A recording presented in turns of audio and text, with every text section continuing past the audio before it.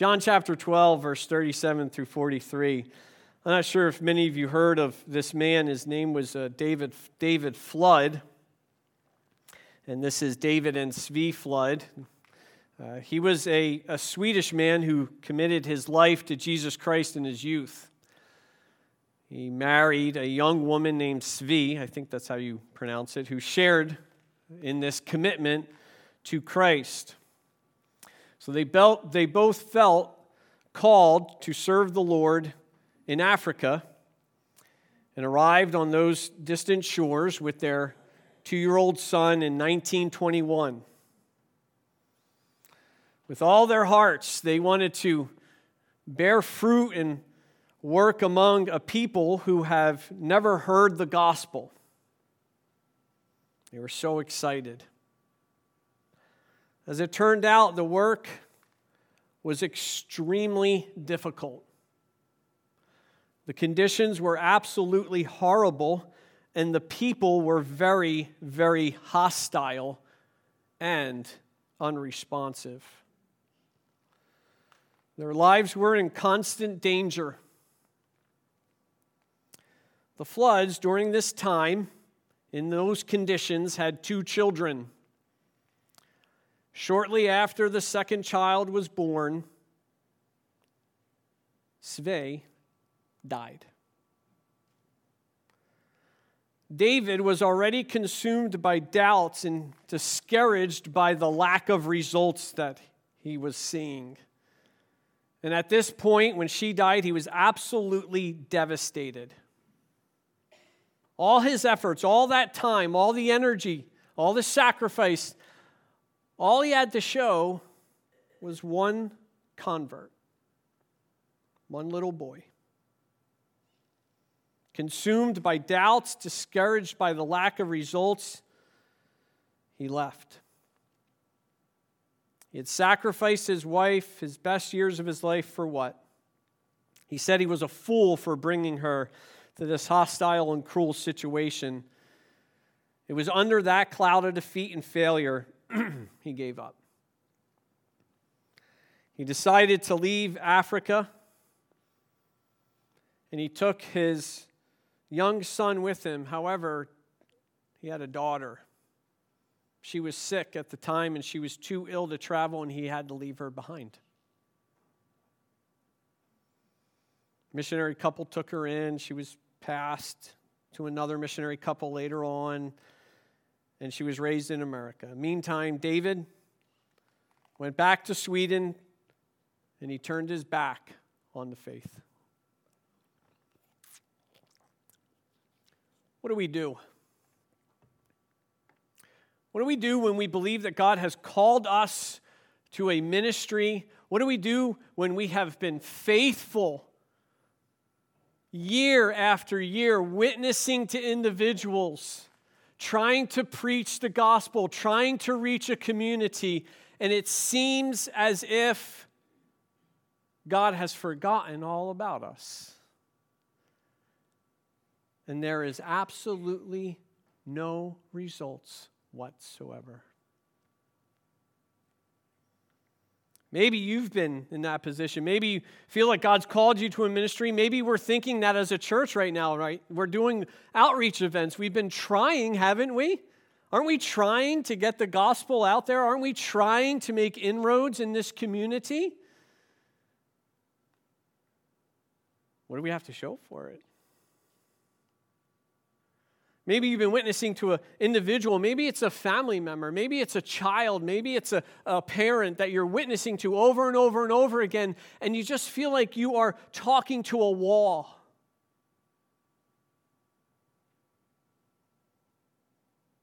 Maybe we'll end up like our friend David Flood. Maybe we wouldn't take it that far. But maybe we just want to say, you know what, this whole witnessing thing, this whole evangelism, I'm just giving up. No one is believing. Why do I keep doing? Why do I keep trying if no one is believing? And then, even worse, we can start to do what? We can blame ourselves, can't we? And we can think that we are failures. And what happens is we begin to try harder, and we say, maybe I'm not smart enough. Maybe I need to Maybe I need to take the next Bible class. Maybe I need to take an apologetics course. Maybe I need to be more polished in my speaking. Maybe I need to find better arguments. Or even worse, maybe our church just needs to kind of let go of some truths that are kind of uncomfortable for the culture. Maybe we need to be a little bit more attractive, right? Maybe I need to start, setting myself on fire up here and drawing attention. And maybe we need to compromise the gospel, make it more palatable. Those are all the things that can happen. What do we do when we find ourselves as a body of believers ministering in an area of widespread gospel rejection? We pack up? Do we move? We throw in the towel? Right now, research says that Christianity is on a rapid decline. So much so it's causing a cultural upheaval. And during most crises in the past, during most of the trials that Americans have faced, those things have drawn people to God. Guess what the pandemic did? Just pushed them away. What do we do when no one believes? We're going to look at a summary today. So there's two summaries within the rest of this chapter 12. There's a summary given to us by John, and then there's a summary given to us by Jesus. Jesus has ended his public ministry. John gives a summary of the results of that public ministry, and if you and I were to look at his ministry, his public ministry to the nation of Israel from a worldly perspective, guess what? It looks like Jesus just utterly failed. We're going to look at three considerations as we go through this passage today. The first consideration, and don't worry, I'm going to tell you in the beginning, this is going to end hopefully encouraging to you, but for the first couple points, you're going to be like, man, I'm just going to go jump off a bridge at this point, because just hang in there, folks. It's going to be okay. The first consideration, many don't believe, even though, verses 37 through 38, John chapter 12. But though he had performed so many signs before them, yet they were not believing in him.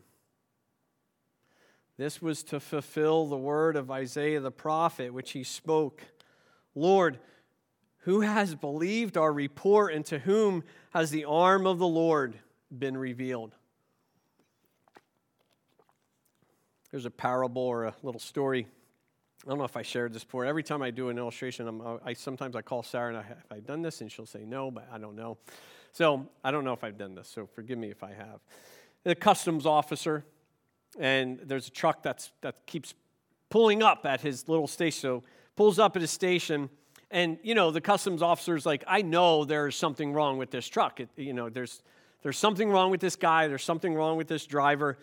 So he starts searching the vehicle, pulls off the panels, the bumpers, the wheel cases, and he finds absolutely nothing.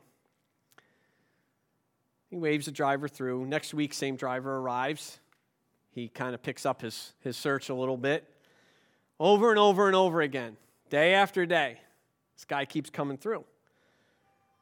He tries everything. He tries full body searches, x-rays, sonar, anything that he can think of. But every week, same man drives up, but no mysterious cargo ever appears. Eventually, the guy's going to quit his job. He's done. He's retired, not quit, but retire. And the guy pulls up and he says, listen, I'm not going to tell anyone anything, but I know you are absolutely doing something illegal. I can't figure out, what are you smuggling? The guy says, trucks. Trucks. He's smuggling trucks the whole time. Have you heard, to flip that around, have you ever been talking to people about the faith and you feel like, man, it's obvious, right? How many times have you talked to people and you're talking to them and you're trying to explain to them, look, you really believe that all of this, You and I talking about our existence, the sun that comes up, the moon, the trees, the sky, the birds, the animals, all of this was just an accident. Can't you see? Don't you understand? How can you not believe? Or maybe we go to the Bible and we say, do you know this book has the most manuscript evidence than any book in the entire world? Do you know that the prophecies that have been spoken of in this book, they've come true? Do you know that archaeologists verify the scriptures? It all points to the fact that it's true. Do you know that over 500 people saw Jesus after he suffered, died, and was buried, and he rose again? What's wrong? It gets kind of frustrating, doesn't it? And we want to say to people, what's the matter? It's obvious.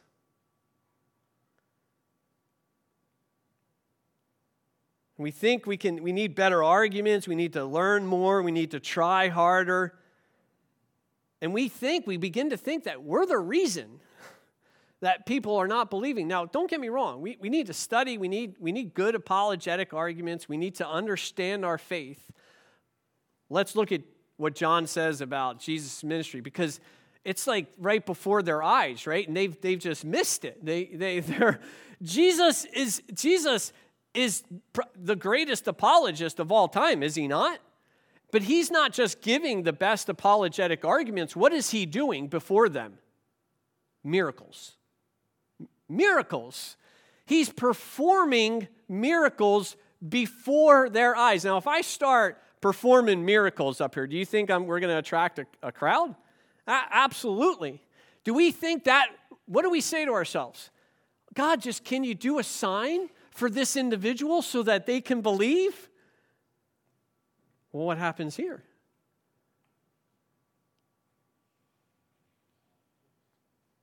Jesus is performing miracles, and we know that all the miracles that he performed are not even written down. John says it would fill all the books in the world. So here we have a select few, and they're good miracles, right? Jesus heals people in front of other people. He feeds over 5,000 people with just a few loaves and fishes. That's awesome. And he raises someone from the dead. Everyone knew Lazarus died, and now Lazarus is alive. Why? Because Jesus raised him from the dead. You would think at that point, we got to believe in this guy. It's not what John says. Well, did he fail? No. Not failing, but actually fulfilling. One important thing that we need to see here, when John says this, even though he says so many signs, still the result was this, and the reason why, it was because it was necessitated by Scripture. God has a plan. Jesus was the fulfillment of that. And that is exactly what is happening here. God predicted this would happen. And Jesus' ministry is compared with that of Isaiah's. As a matter of fact, in this case, he is fulfilling it. Even though we may have the best arguments, even though we may have the best outreach events, even though I can talk to someone till I'm blue in the face, even though God can do a miracle through one of us, even though they still won't believe. As I said, Jesus' ministry here is compared with that of Isaiah, both the message, who has believed our report, and his miracles, to whom the arm of the Lord has been revealed. God's arm has been revealed before the eyes of this nation, yet they refuse to believe. And that verse is taken in the context of Isaiah 53. So we know, first and foremost, that the people did not believe in Jesus because he wasn't the Messiah they wanted. They were looking for someone radically different. But we also have to understand Isaiah's commission. And what's really, really funny sometimes about Isaiah's commission is, I don't know if many of you, what's the big conference for missions that sends people out, happens every year? Someone should know it. I can't remember the name of it. Nobody. Okay. Neither do I. Well, good. We're all in the same boat. So there's this big conference, and it would happen once a year, and all the, people who are excited about missions. I never got to go, but I always wanted to go. And, you could just picture the guy up there, right? And he's telling people about these tribes who've either, never heard the gospel, or all these people who need to hear the gospel. And he uses this verse. And he's like, just like God said to Isaiah, who shall I send? And everyone's like, send me. Send me. That was me. I wanted to do that. I wanted to be that guy who was going to go, headhunters, whoever it was, right, and give the gospel, give my life, and bear fruit for the kingdom of God. That was my dream. That was my plan.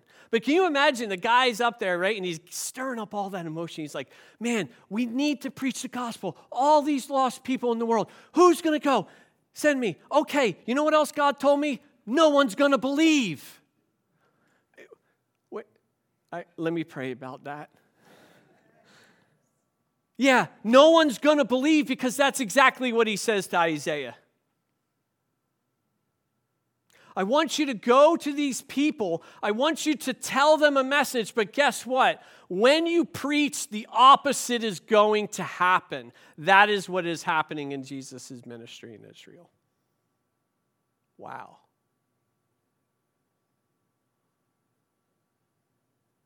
Necessitated by Scripture. We have to understand a few things here. I have to understand a few things here.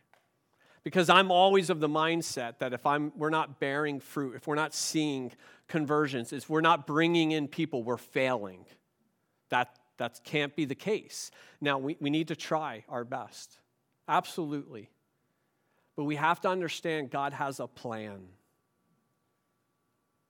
Our job isn't to be fruitful in that sense. Our job is to be faithful. And we have to know that there is a greater plan working out in our little plans that we have here. And what God has called us to may be a ministry like Isaiah's, may be a ministry like Jesus's was to Israel. Either God is fully sovereign, and he is working in this world, and he is in control of every aspect, or he's not. And if he's not, you and I are in big trouble. We can't just be excited or faithful when things are going the way that we think they should. Jesus' ministry was like that of Isaiah's. It's fulfilling what God had predicted and necessitated that needed to happen. Brings us to our next consideration. They can't believe because. Verses 39 through 41. For this reason, they could not believe. For Isaiah said again, he has blinded their eyes and hardened their heart, so that they would not see with their eyes and perceive with their heart and be converted, and I heal them. These things Isaiah said because he saw his glory and spoke of him. There was a minister, air quotes, minister, who spoke on the sovereignty of God. This is what he said. My heart was really stirred this last month. I attended a meeting where an old friend of mine was ministering. He had been through some terrible things that nearly destroyed his faith. He became bitter and angry at God for all the things that had happened to him. When I heard him, when I saw him, he had humbled himself and was again loving the Lord and excited about the future. However, in the process, he had come to believe something, that the Lord was in control, was behind what had happened to him. Now listen to what he says. He had resigned himself to the doctrine of the sovereignty of God. And that word resigned, he's trying to get you to feel that it's bad, right? That's what his intention is. He says, I believe that the doctrine of the sovereignty of God is the worst doctrine in the church today. I know this is a shocking statement and near blasphemy to some people, but it is a real faith killer, especially the way that it's taught. The belief that God controls everything that happens to us is one of the devil's biggest inroads into our lives. Wow. Now, I got to tell you, I was early on, Pastor Dave can testify to this, I was a sovereignty nut. And I would teach sovereignty of God, even to the point of making my lovely wife cry at one point. So there are ways that we can teach the sovereignty of God and all of those things in a very, very negative way. But we cannot deny what is being said here. And we have to be able to talk about it. Because we come, if when I go searching for sermon illustrations about a verse, and if it tells me what verses are being preached on the most, when I find a plethora of sermon illustrations, well, this was about as fruitless as Isaiah's ministry. Because there were, you ain't finding, they're like, what do I do with this one? And you're not just not finding illustrations on this one because we're like, this is the one we're kind of uncomfortable with. And we're like, God, can you just go into the closet for right now? We're going to talk about something. And we're ashamed of God's sovereignty in salvation. And we shouldn't be. We should be proclaiming this from the rooftops.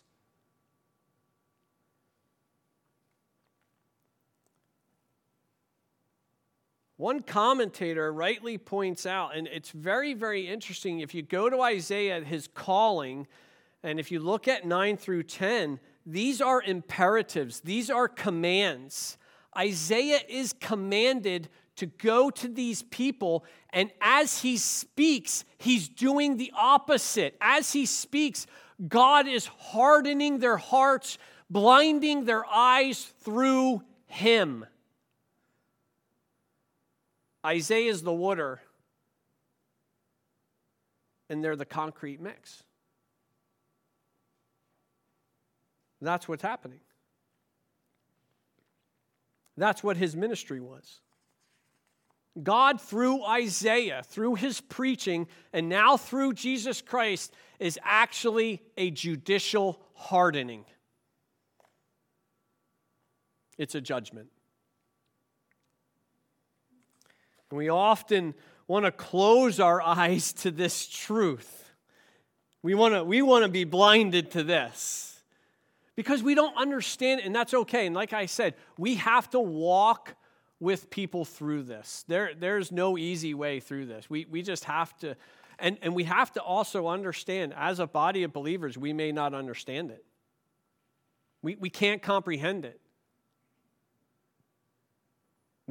How does the free will of man and the sovereignty of God work together? I have no idea. I know that it does because God tells me it does. I listened to a great sermon the other day about Jesus when he refers to, remember Lot's wife from Sodom and Gomorrah. Guy did a great job. Remember Sodom and Gomorrah. This is one key aspect. We have to understand what is happening here to these individuals.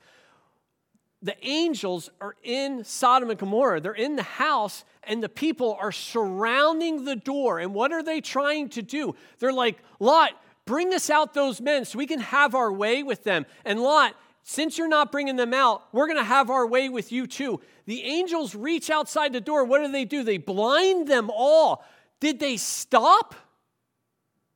You would think, oh, this is the judgment of God. Oh, wait a second. These are powerful beings. Oh, wait a second. We need to rethink what we're doing. No. They kept pressing forward in their sin. The people that are, all of us, are guilty from the start. These individuals in Israel are not neutral at all. Remember what Paul says in Romans? God hands them over, and we see this judgment, this judicial handing over. Why? Because previously he says God's glory is displayed before their eyes every day. They wake up and they see the sun, they see the clouds, they see the birds, and they say, man, we're awesome. I think I'm going to worship us. They reject him. That's what's happening. And apart from the grace of God, folks, you and I could be in that position. Salvation is a work of God's mercy and grace. I bring nothing but my sin and rebellion to the table. Nothing at all.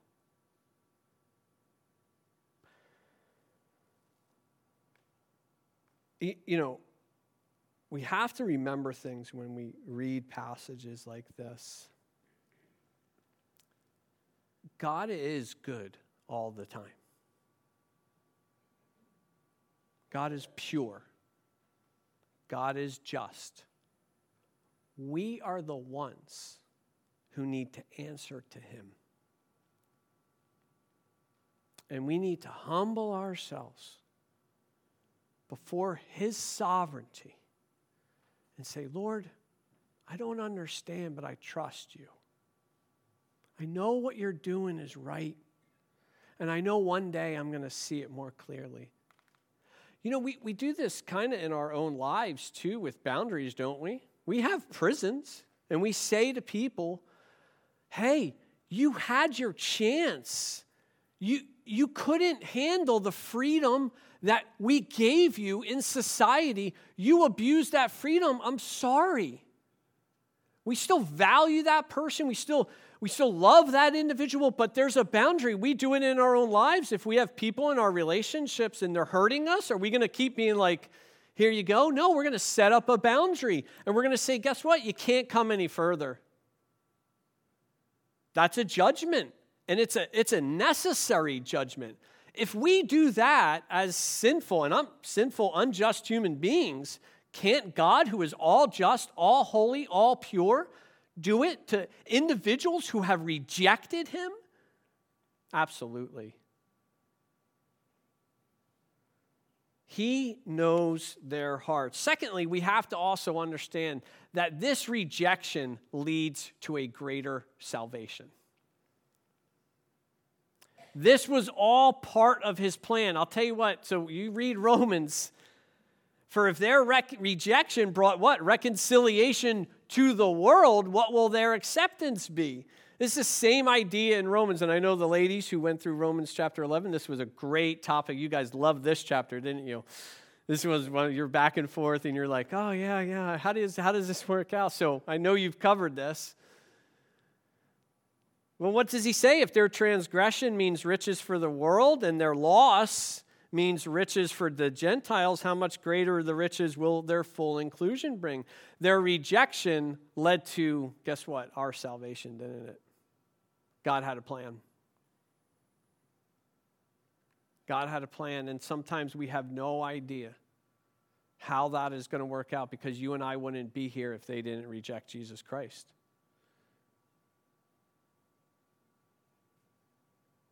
He had salvation in mind.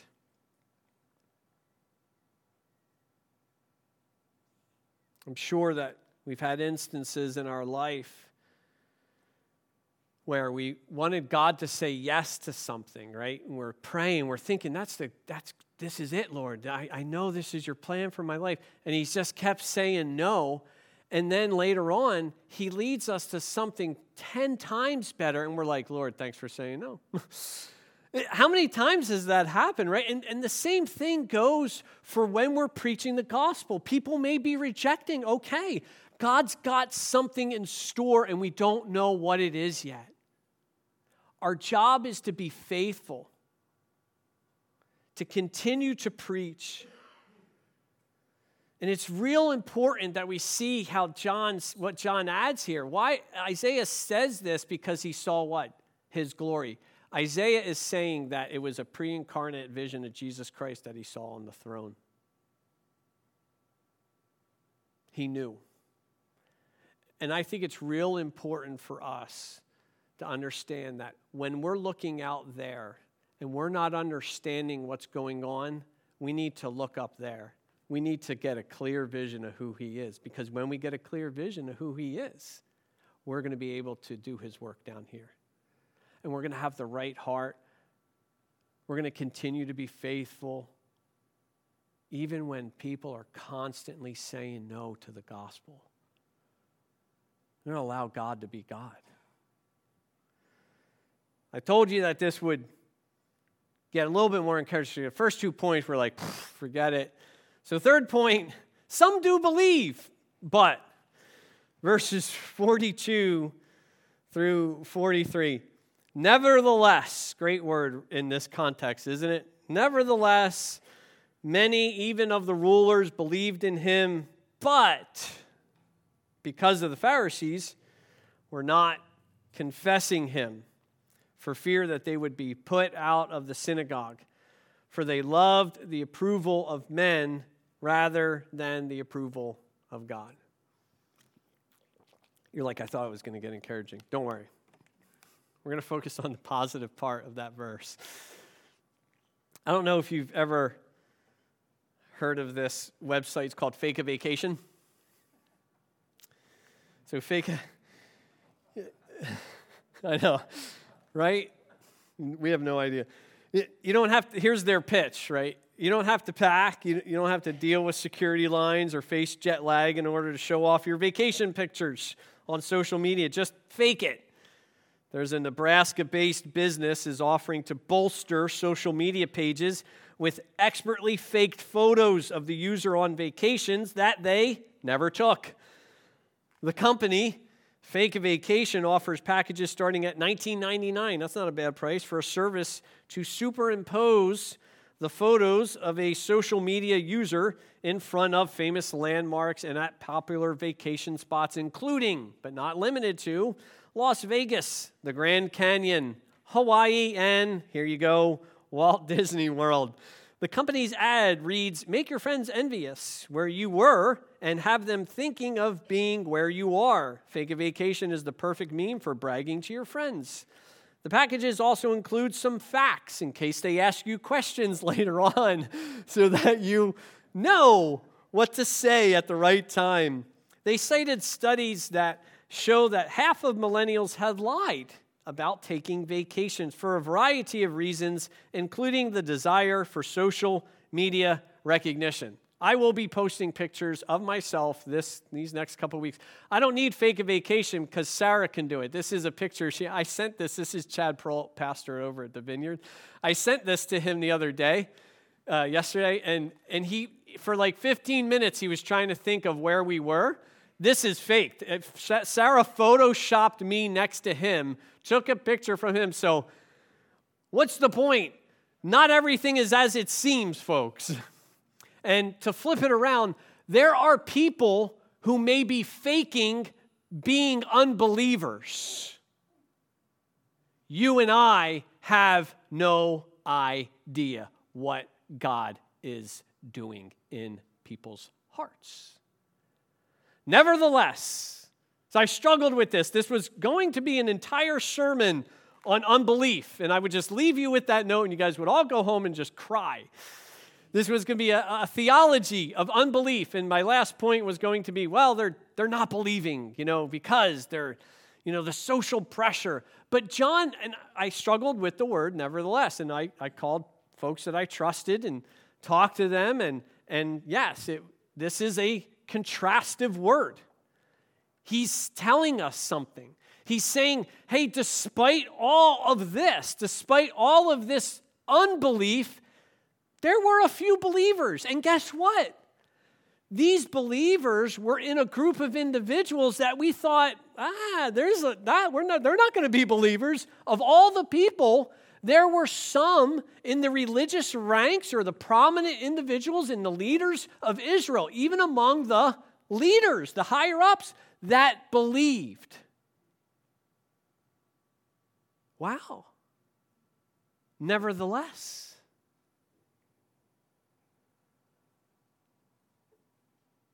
even despite widespread rejection, there remains a remnant. And I think within the context of Isaiah, this makes sense. Because within Isaiah's ministry, there was a remnant. God will not leave himself without a witness. There is always a remnant. You and I have absolutely no idea what God is doing in the hearts of individuals that we think may be the furthest from the gospel. No idea. None. He could be working on their hearts right now. Now, the but is a real but. We don't know how far this faith has gone, but we can see that even within these ranks, people started having an affection for Jesus Christ. That's a good thing. How many times have you, I've done this, have you looked at people and you'd be like, they're so far from the gospel, right? I've done it. Or the reverse, where I've looked at people and I've said, that guy's going to make a great Christian. And that's heresy. Because that means I'm looking at them. God is the one who can change absolutely anyone. He can take the hardest of hearts. He can soften that heart and make them, an apostle like Paul.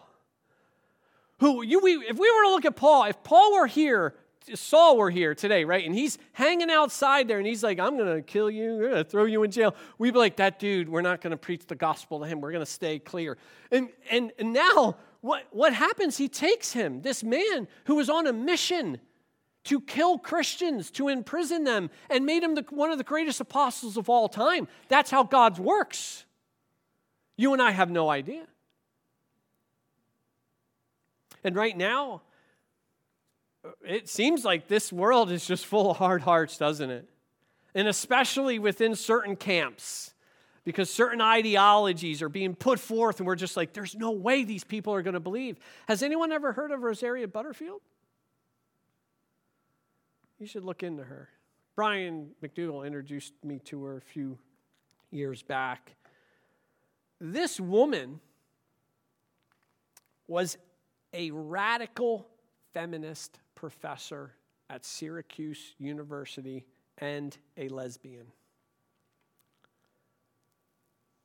Completely anti-Christian. Now listen to what she's writing here. Now she is a radical evangelist for Jesus Christ. Do you know why? Because God changed her heart. And he did so through a pastor and his wife who welcomed her into their home and talked about Jesus Christ and the faith in a respectful, loving manner. Nevertheless, you and I have no idea. Maybe God will use you to bring the individuals who, these fears of maybe they're worried about their job, maybe they're in a circle of friends that are always talking anti-Christian stuff, and they come out, they're like, man, my whole life is just, maybe they're afraid. Maybe God's going to use you to bring them out, to bring them to that point of public confession. Because we know at the end of the Gospel of John, there's two of them, right? Nicodemus and Joseph of Arimathea. Not ashamed. Not ashamed. They're part of this group. Yes, I think it needs to get to the point of that public confession. Absolutely. And we need to help people. We need to walk people through this. And we also need to understand what may be holding individuals back. Walk patiently with them through it, because it is God who changes hearts. He can take the hardest of hearts and make them so soft for Jesus Christ. He can do anything. Remember, there was another prophet. He was told to speak to a bunch of bones. They came alive, didn't they? Not because of him, but because of the God working behind him, through him. That's how God works. Maybe we're discouraged. Nobody is believing. Remember, nevertheless, yet despite all of this, we have no idea. So what happened to David Flood? I know, some people, I love doing that. People are like, man, you better finish that story. And what happened to David Flood? Let's hang on for a second. I'm just kidding. So the daughter later got married. Yep. Lived with her husband in America. But with all her heart, she wanted to find her father. Years later, she arranged a trip to Sweden. She found him. 73 years old, bedridden.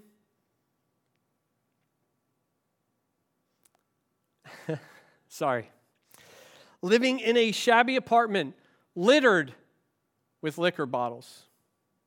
He had a rule. Don't mention God's name. Took everything from me, he said. Didn't stop her. She went to go see him. She said, I still love you. And God did too. He began to cry. He said to her, I never meant to give you away. She said, it's all right, Papa. God took care of me. He stiffened. The tears stopped. God? God forgot all of us.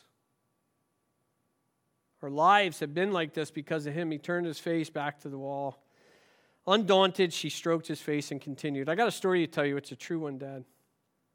You didn't go to Africa in vain. Mama didn't die in vain. The little boy you won to the Lord grew up to win that entire village to Jesus Christ. The one seed that you planted kept growing and growing. Today there are 600 African people serving the Lord because you were faithful to the call of God on your life. That boy grew up to be a missionary and evangelist to his own country, which now included 110,000 Christians, 32 mission stations, several Bible schools, and a 120-bed hospital. We have absolutely no idea. God's sovereignty and salvation is our hope. It's our hope amid widespread rejection. It's not a hindrance. It's a hope. It's an understanding that he's doing something greater than we can ever imagine.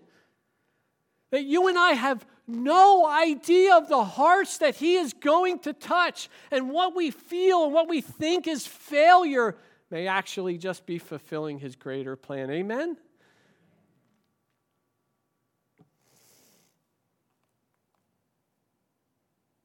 What's this call us to do? Keep being faithful.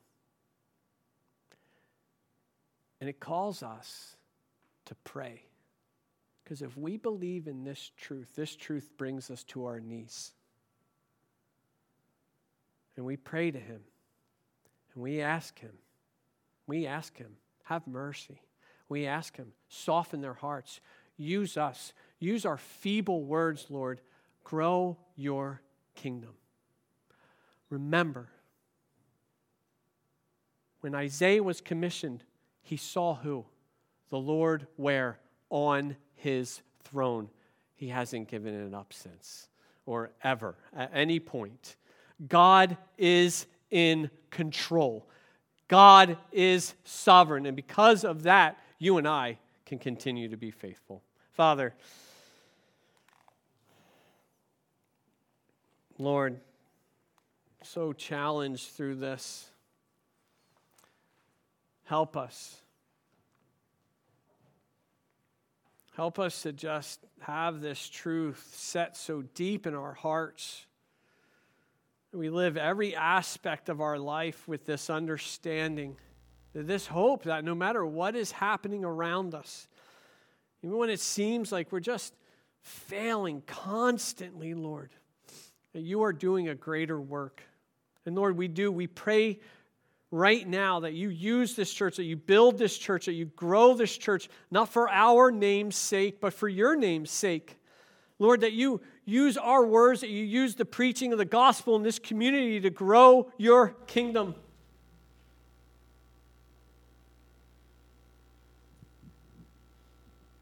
Through your power, through your Spirit, oh Lord. We love you so very much. It's in Jesus' name we pray. Amen.